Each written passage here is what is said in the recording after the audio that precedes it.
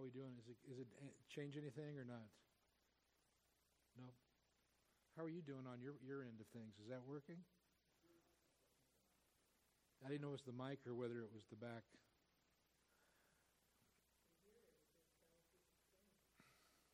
Oh, good. That's good. But Jake's watching. Jake says, I'm going to be watching today, so we'll make sure Jake can hear. Huh? Okay. And then sermon audio goes through yours? Oh, so we're okay. Got it. Praise the Lord. Technology. Well, listen, we're coming to the end of Romans chapter 8. This is a kind of a glorious closing of a chapter that is kind of the grand finale of chapter 8. It ends in a crescendo. We talked, it's like a firework display, that it gets more intense right before it goes out. And there's a great crescendo of hope, of security, and of assurance of salvation in this passage. So this passage speaks to every one of us who name the name of Christ, who go through times of struggle and doubt, who wonder at times whether we're truly saved. Maybe you're even here today and you find yourself in that category. And you say, I don't even know if I'm a Christian or not. I grew up in a Christian home. I think I'm a Christian, but I don't know if I'm truly saved. And so we're going to see hope, hopefully, from this passage today. We began looking at the 5 golden links of salvation back in Romans chapter 8, verse 29. And if you remember, this is where our assurance comes from. It comes from the fact that God foreknew us before the foundation of the world. And that means He pre-loved us before the foundation of the world. And all of those whom He foreknew, He did what? Predestined. And He predestined them to be conformed to the very image of the Lord Jesus Christ. So those whom foreknew are going to be predestined, and those whom He predestined will be called. And those whom He called in time and space to come in a saving way will be justified. And their sins will be forgiven, and they'll be clothed in the righteousness of Christ. And everyone who's justified, and that means every one of us here today who are in Christ, will be glorified. It's sealed. It's going to happen. Nothing can take it away. And that's the point that he's been driving home for the last several weeks we've been seeing at the end of Romans 8. Never fear losing your salvation. Each step in God's salvation is linked together. You enter in at the foreknowledge and the love of God before the foundation of the world, and you go right into eternity future, and you end up with glorified bodies, and you're going to be with Christ in glory forever. So we see security there. We see perseverance there, a faith that will not fail you. But we asked ourselves this question last time. Even the best of chains break. I mean, yeah, they're all linked together. But what if one of those links breaks and severs that relationship that I have with God? Is it possible for something, someone, something to come along that would cause one of those links to break and for me to find that I've lost the very grace that I thought I had when God first saved me? And Paul's been answering that question with 6 rhetorical questions. And the first, remember what a rhetorical question is? Is a rhetorical question, the answer is what? It's obvious. It's implied in the very question itself. Who shall bring a charge against God's elect? What's implied there? No one. Who will condemn you? Who is it that will condemn? No one. And so who can bring a charge? Can your spouse bring a charge against you? Can the church bring a charge against you? Can your enemy bring a charge against you? Can you bring a charge against yourself? And the answer is no. And so no one. You're God's elect. We saw that. You're God's chosen. You've been justified. The judge of all judges has made a decree, a final determination that you are truly in Him. Your sins are forgiven, and you have the gift of everlasting life, and now you're clothed in the very righteousness of the Lord Jesus Christ Himself. So who can condemn your soul was the second question we looked at. And then that kind of focused in on Satan. Can Satan cause you to lose your soul? And we saw no one, including Satan. Jesus has been condemned on your behalf, so there's no way you can be condemned because there's no double jeopardy in heaven or on the judgment day. No one can condemn you. So here's the question for today.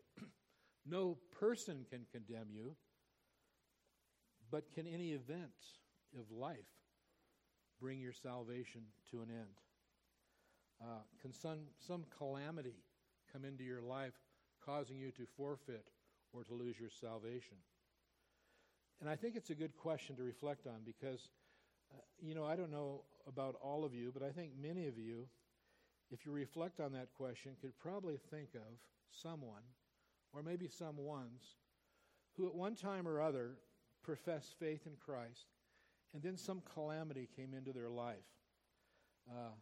It could have been a broken marriage, could have been a sickness, it could have been a death.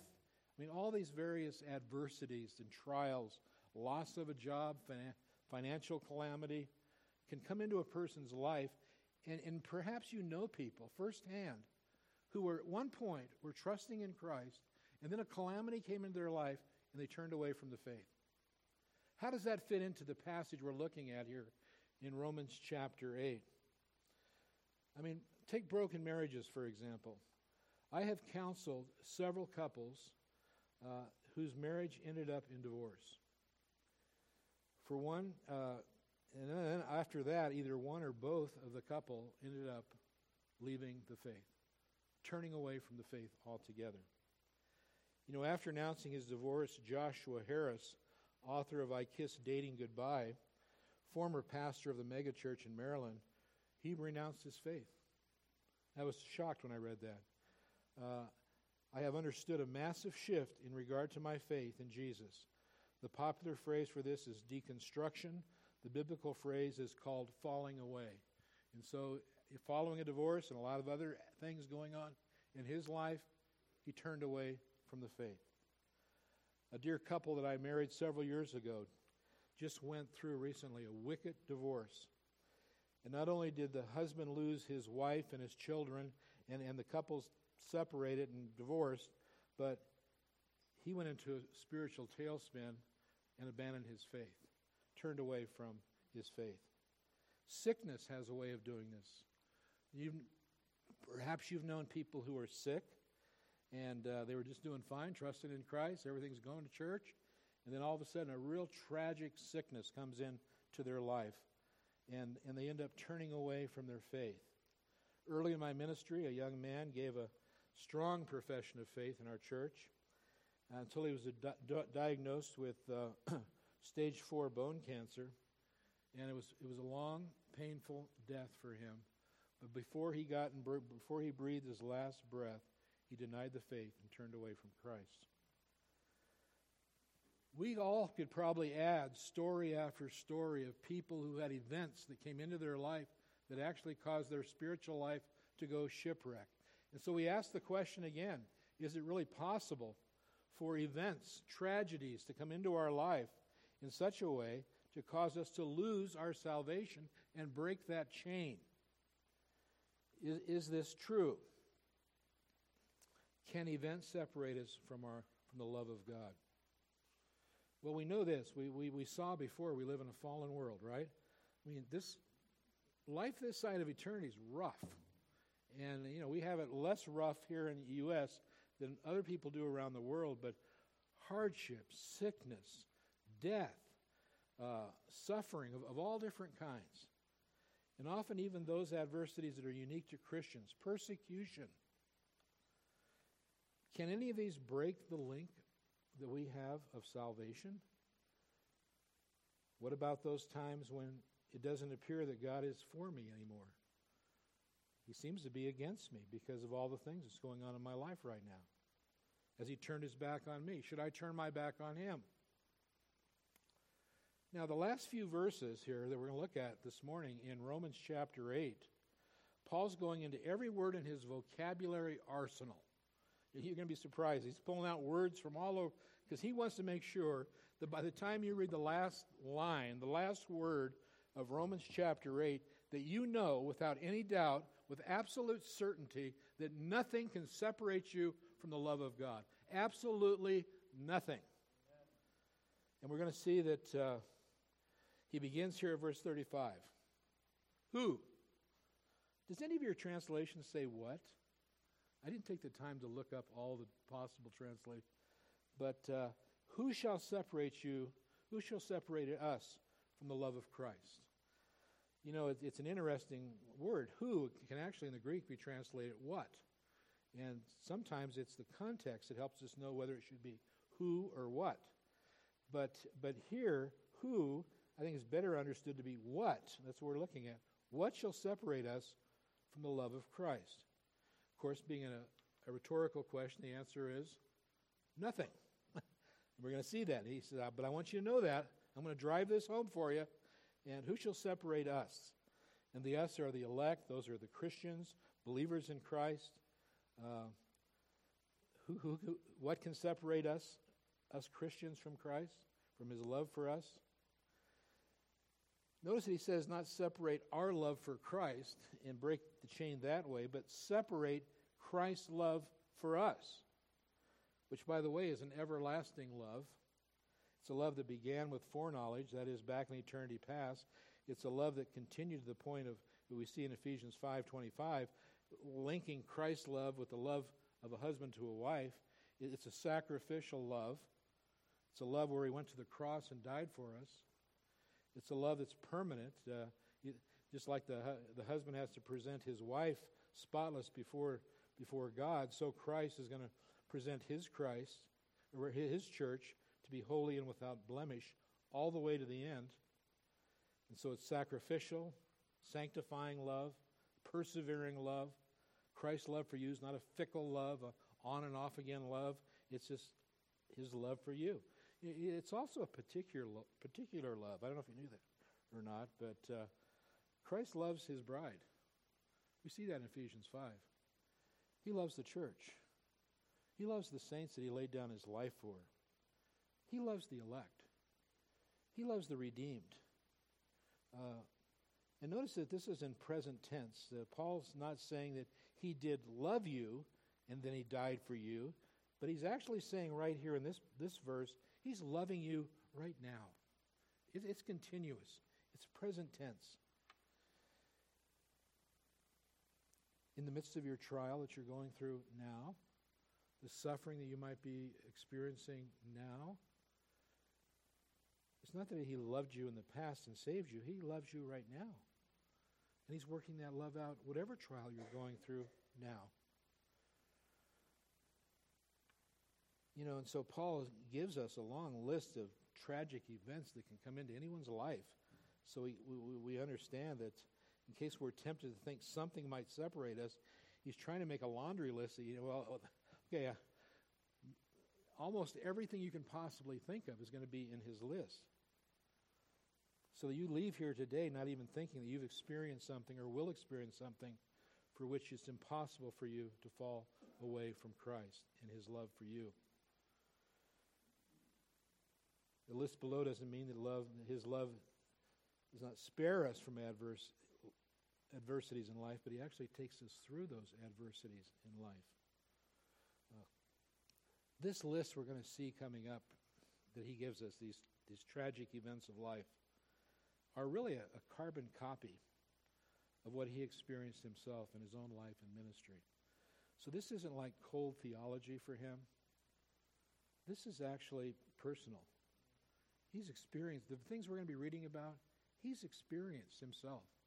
And he knew that the God and the Lord Jesus Christ took him through those, all the way to the point where he got his head lopped off at the end, if you remember. And but he entered into the presence of God without turning from his faith.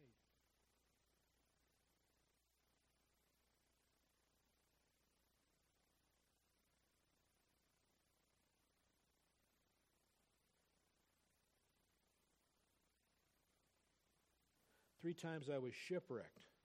A night and a day I was adrift at sea, on frequent journeys in dangers from rivers, in dangers from robbers, in dangers from my own people, in danger from the Gentiles, in dangers in the city, in dangers in the wilderness, danger at sea, danger from false brothers. Toils, hardship, through many sleepless nights, in hunger and thirst, often without food, in cold and exposure. And apart from other things, there is the daily pressure on me of the anxiety for all the churches. Who is weak, and I am not weak? Who is made to fall? Am I not indignant? And so there's Paul's life. There's his experience, his testimony. God took him through all of that. Christ's love never failed all the way to the end. And now he asks us these questions. He brings to us this checklist. He says, so what about in your life? Tribulation. Can tribulation separate you from the love of Christ? And the word here is a word that it's like a weight that's on top of you that crushes you. Being squeezed or pressed under pressure. It's when those outward difficulties of life are so strong and so heavy, you go into emotional distress, and you have severe adversity, and life circumstances are squeezing you. Have you ever felt that? I mean, anything can cause tribulation like that to come into our life. Or he says, what about distress? Can distress separate us from the love of Christ?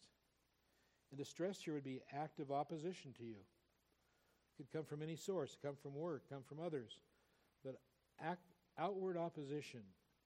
The picture is when you're walking along and all of a sudden the space you're walking in and the walls are getting narrower and narrower and narrower. And you have no room you're hemmed in by the circumstances of life. Can that separate you from the love of God? What about persecution? Affliction that comes from being a Christian. You can't escape it. In fact, it's a promise of God that we're all going to be persecuted. Matthew 5, and we see in Matthew 5, 10 through 12, he says, count it a joy.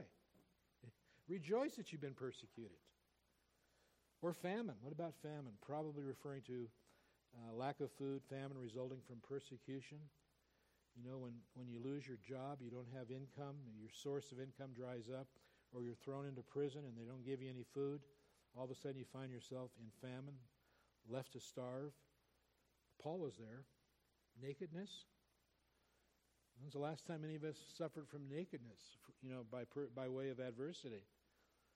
But you're unable to properly clothe yourself because of the opposition that's around you, or danger. Many ways you can be exposed to all kinds of danger, mistreatment, and finally sword.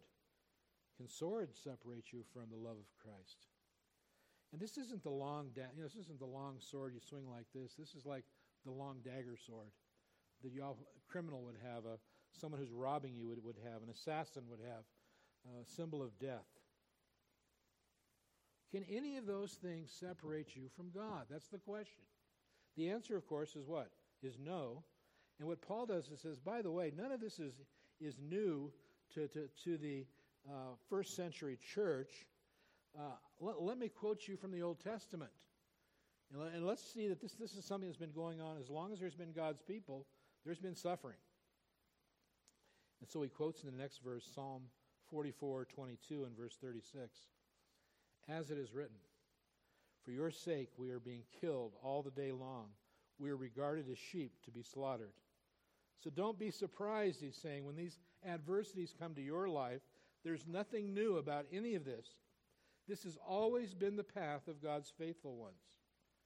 And this is the mark of being one of God's people, including adversity such as persecution. Calvin says this in his commentary. He says, it's no new thing for the Lord to permit his saints to be undeservedly exposed to the cruelty of the ungodly. And so you come to a passage of Scripture or a whole chapter like Hebrews chapter 11. You have that hall of faith that's there of all the believers of the Old Testament. And you read through that list and you find believer after believer after believer that was persecuted, suffered.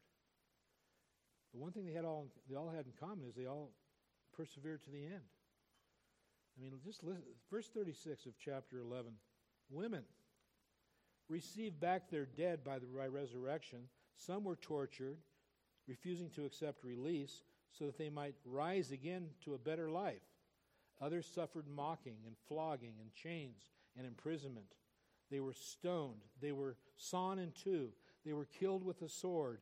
They went about with skins of sheep and goats, destitute, afflicted, mistreated, of whom the whole world was not worthy, wandering about in deserts and mountains and in dens and caves on earth. That was normal life, first century, for some of the believers in those days, and even at the end of the Old Testament days. And not one of them fell. Not one of them lost their faith.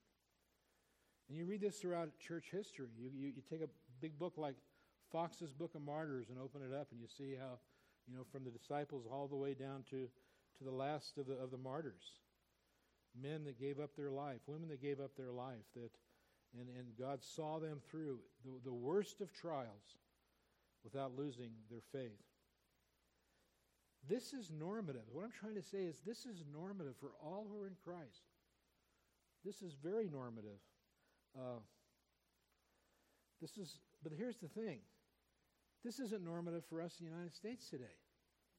This is normative Christianity, but it's not normative Christianity in America. We have homes, all of us in this room, wherever you live, that in many parts of the world would be considered palaces. You realize that. We have 3-car garages for our motorized chariots. We have food that floods our pantry from the 4 corners of the world.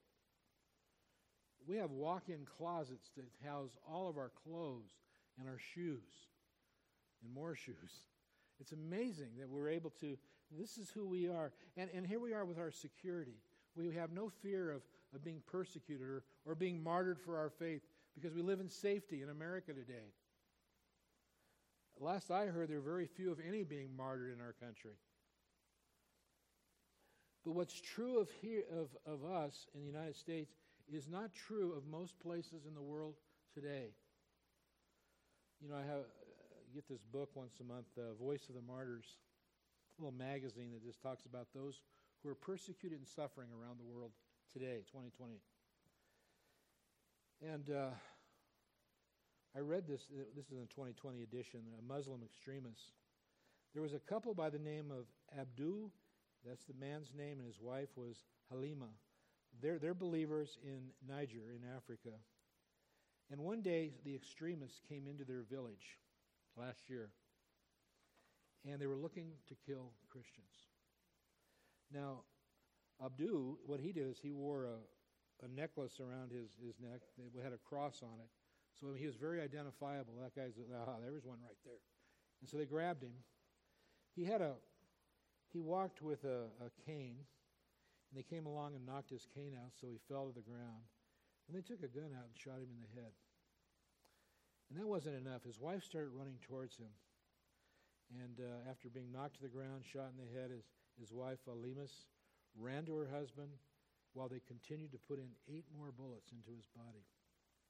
And she knelt by him and cried for 2 hours, lamenting over the loss of her husband. These are true believers. They have a faith that perseveres, even through those kind of adversities. This is foreign to us here in America today. We can't even, that's how it used to. No, that's 2020 in some of the countries of the world. And so we come to verse 37. No, in all these things, I just read, we are more than conquerors through him who loves us. And so Paul adds that in all these things, not that we're going to go avoid all these things or skirt around all these things. The implication is we're going to go through all these things. We are more than conquerors. And that more than conquerors is an interesting word. It's really a strong word. It's a compound word, hyper. The word we get Nike from, which is victory, are put together in one word. And so you got a lot like hyper victory. More than conquerors. We conquer, God through us conquers the adversities. And then we could kind of a glimpse back to verse 28 where all things are working together for good through him who loved us. Now here it switches to him who loved us, past tense. Remember before we looked at him who is loving us, now in the present, but now he's taking us back to him who loved us in the past tense. And I believe the focus here is on Christ's death on the cross and in his work of salvation on the cross, through him who loved us and died for us. Picture of, we saw back in Romans 5:6, for while we were still weak and at the right time Christ died for the ungodly.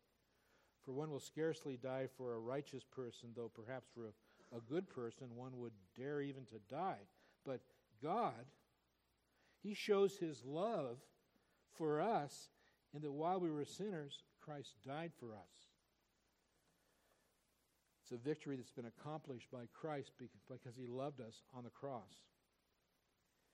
And then we see the final statement here is kind of repeats himself again. He wants us to drive this point home. He wants us to leave here never forgetting. That's why he says in verse 38, for I am sure, there's no doubt in my mind, Paul says, I have complete assurance, not assurance that God will keep me from these things, but rather certain that these things cannot separate me from the love of God. I'm confident of that. And you must be confident of that as a believer in Christ. We must have the same certainty that Paul has. We can say that we're more than conquerors.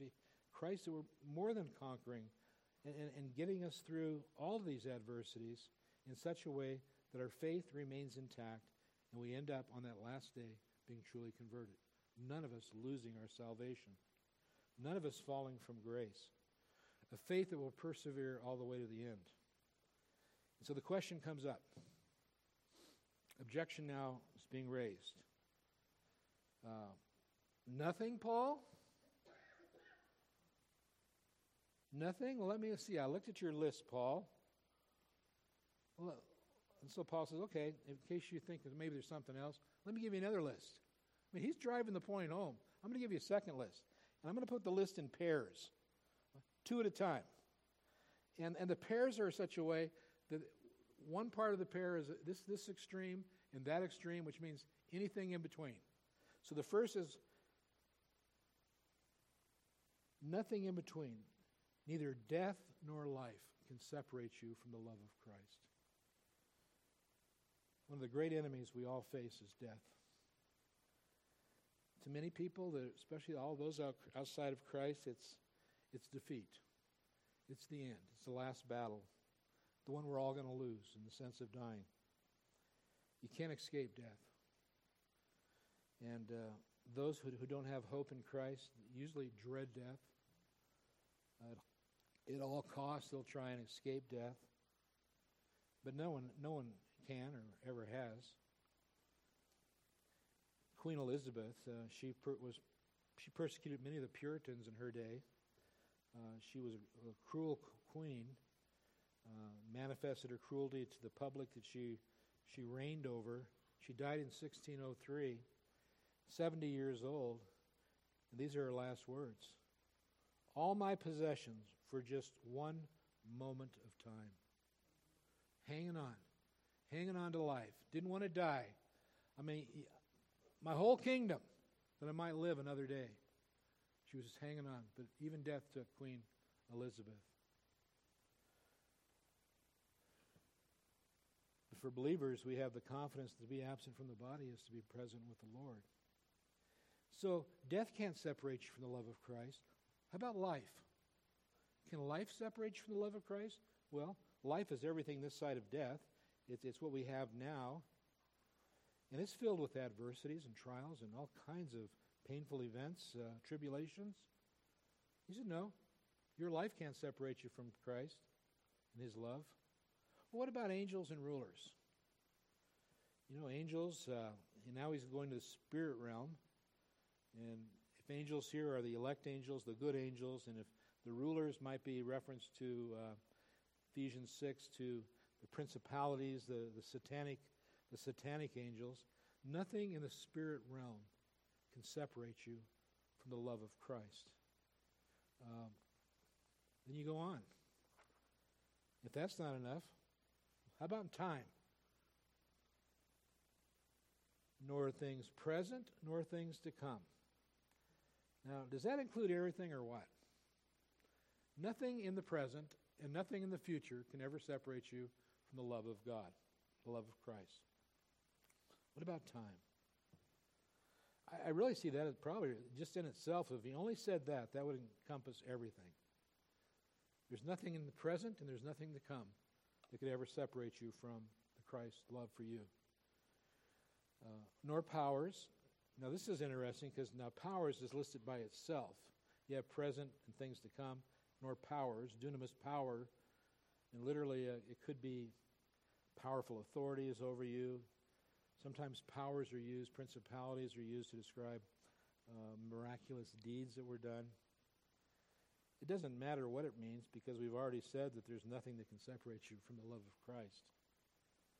So how about, let's take another perspective, not time, let's go in space. Nor height, nor depth. Well, he's trying to cover everything. Look up as far as you can see. And look to the lowest depths of the earth. And there you will find nothing that will separate you from Christ's love. Now, that's quite a statement. In other words, in heaven or hell, height or low, it has even a greater meaning today. In Paul's day, the height would be the farthest you could see with the naked eye, the farthest planet you could find. That from that point to the lowest level of the sea or the ocean. But today, the naked eye, so without any aid of any telescope, can see the planet Uranus for, it's 1.7 billion miles away on a dark night. With the unaided eye, you can still see that planet. But now we have up in space the James Webb telescope that brings things that you just can't even imagine how far they are away. You can see with the aided eye of a telescope. In fact, this new telescope will examine objects that are over 13.6 billion light years away. I don't know how far that is. That's more than 10 miles. I mean, it's pretty far, right?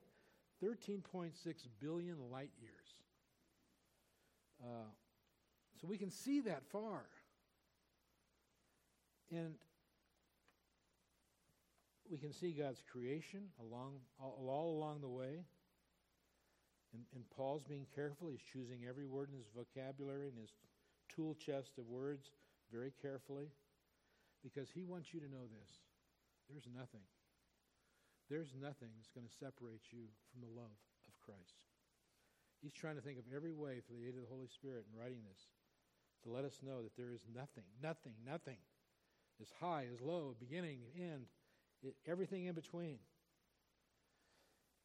So perhaps you're thinking, and you're sitting here this morning thinking, but he doesn't know what I'm going through right now. And he doesn't know the battle that I have spiritually going on in my own heart.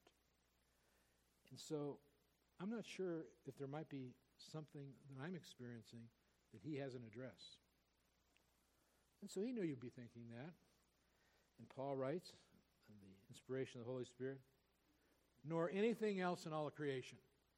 Okay? That's it. Nor anything else. So if you're thinking of something, forget it. Because there's nothing that's going to separate you from the love of Christ. The Arminians might jump at this point and agree with us and say, yes, there is nothing that can separate us from the love of Christ. In fact, there's no one that can separate us from the love of Christ. They might even agree with that. But they say there is one thing that can separate us from the love of Christ, and that's you. You can separate yourself from the love. Granted, nothing else can, but you can. And so you might be quick to respond to someone like that and say, well, let me just quote a verse to you. How about John 10:28? There Jesus says, I give them eternal life, and they will never perish, and no one will snatch them out of my hand. Do you see that you're secure there? No one will be lost. But they would say, oh, yeah, I agree with that, but you can. You can lose your salvation. You can sin. You can forfeit what God has done for you. They would say, sure, no one can pry you out of the hand of God, but you can kind of wiggle your own self out of the hand of God and even leap out of the hand of God because of your sin and be eternally lost. And that's why Paul rejects this right here, and he says, no, nothing in all of creation And so unless you're outside of creation, you can't even yourself forfeit or turn away from the very salvation that God has gifted you with. You're secure in Christ. You can't do anything the devil can't do. You can't do anything the angels can't do. You can't do anything the powers can't do. And so I want to close with a question that takes us back to the beginning of this message.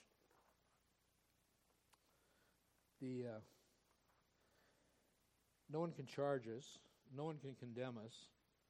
No person. But what about events? What about calamities?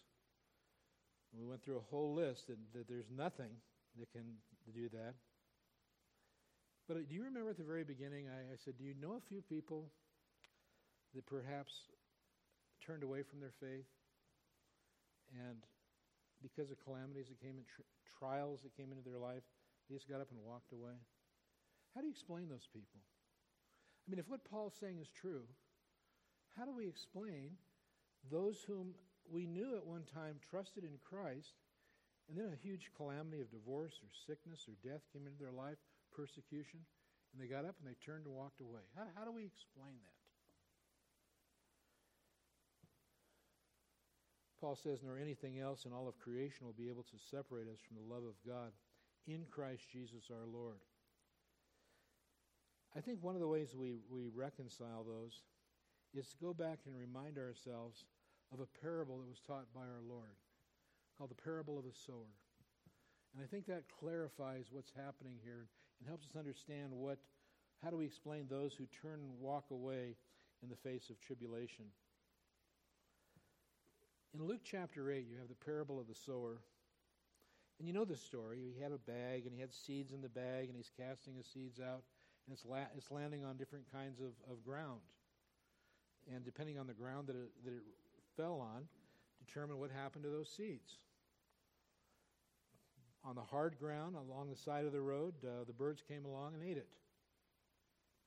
On the rocky soil, the plant came up and withered and died. Then the thorny ground, where all the thorns were, they grew, and it grew for a while, then it was choked out. And then you have the good soil at the end, where it gave forth, it grew and provided 100-fold growth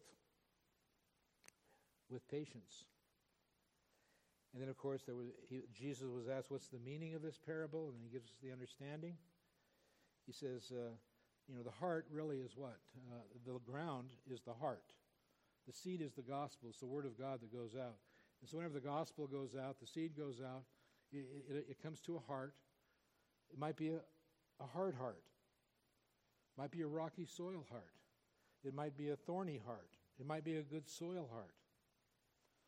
Now, if it lands on a hard heart, a rock-hard heart that hasn't been softened by the Holy Spirit, it's there, and Satan comes and plucks it away, he says. It doesn't take root. That's those who come and they hear the message, they hear the gospel, perhaps week after week, and they leave here just as unconverted as they did when they came, week after week, because their heart is hard, and the word does not take root. Then there's the rocky soil. Those are the ones who receive the word with joy. And they believe for a while, Jesus said. And then times of testing and trials and tribulations come, and they fall away. Now here's the answer to our dilemma of how we reconcile these. There are those who are rocky soil professing Christians, and they hear the gospel, and they hear it, and they jump up out of their seat, and they receive it with joy. And they perhaps give some kind of a outward profession that they're Christians. But then when the hard times hit, the trials, the tribulations, the testings, they fall away. How do we explain that? Well, we would say that those people were never converted. They had a religious experience. Many people have religious experience, but they were never truly converted. They didn't have a born-again experience. They didn't have a new heart put in them. They didn't have true saving faith. They had a religious experience. How many people have walked down aisles and prayed prayers and went through all the rigmarole of salvation, and then 5 years later you never see them again?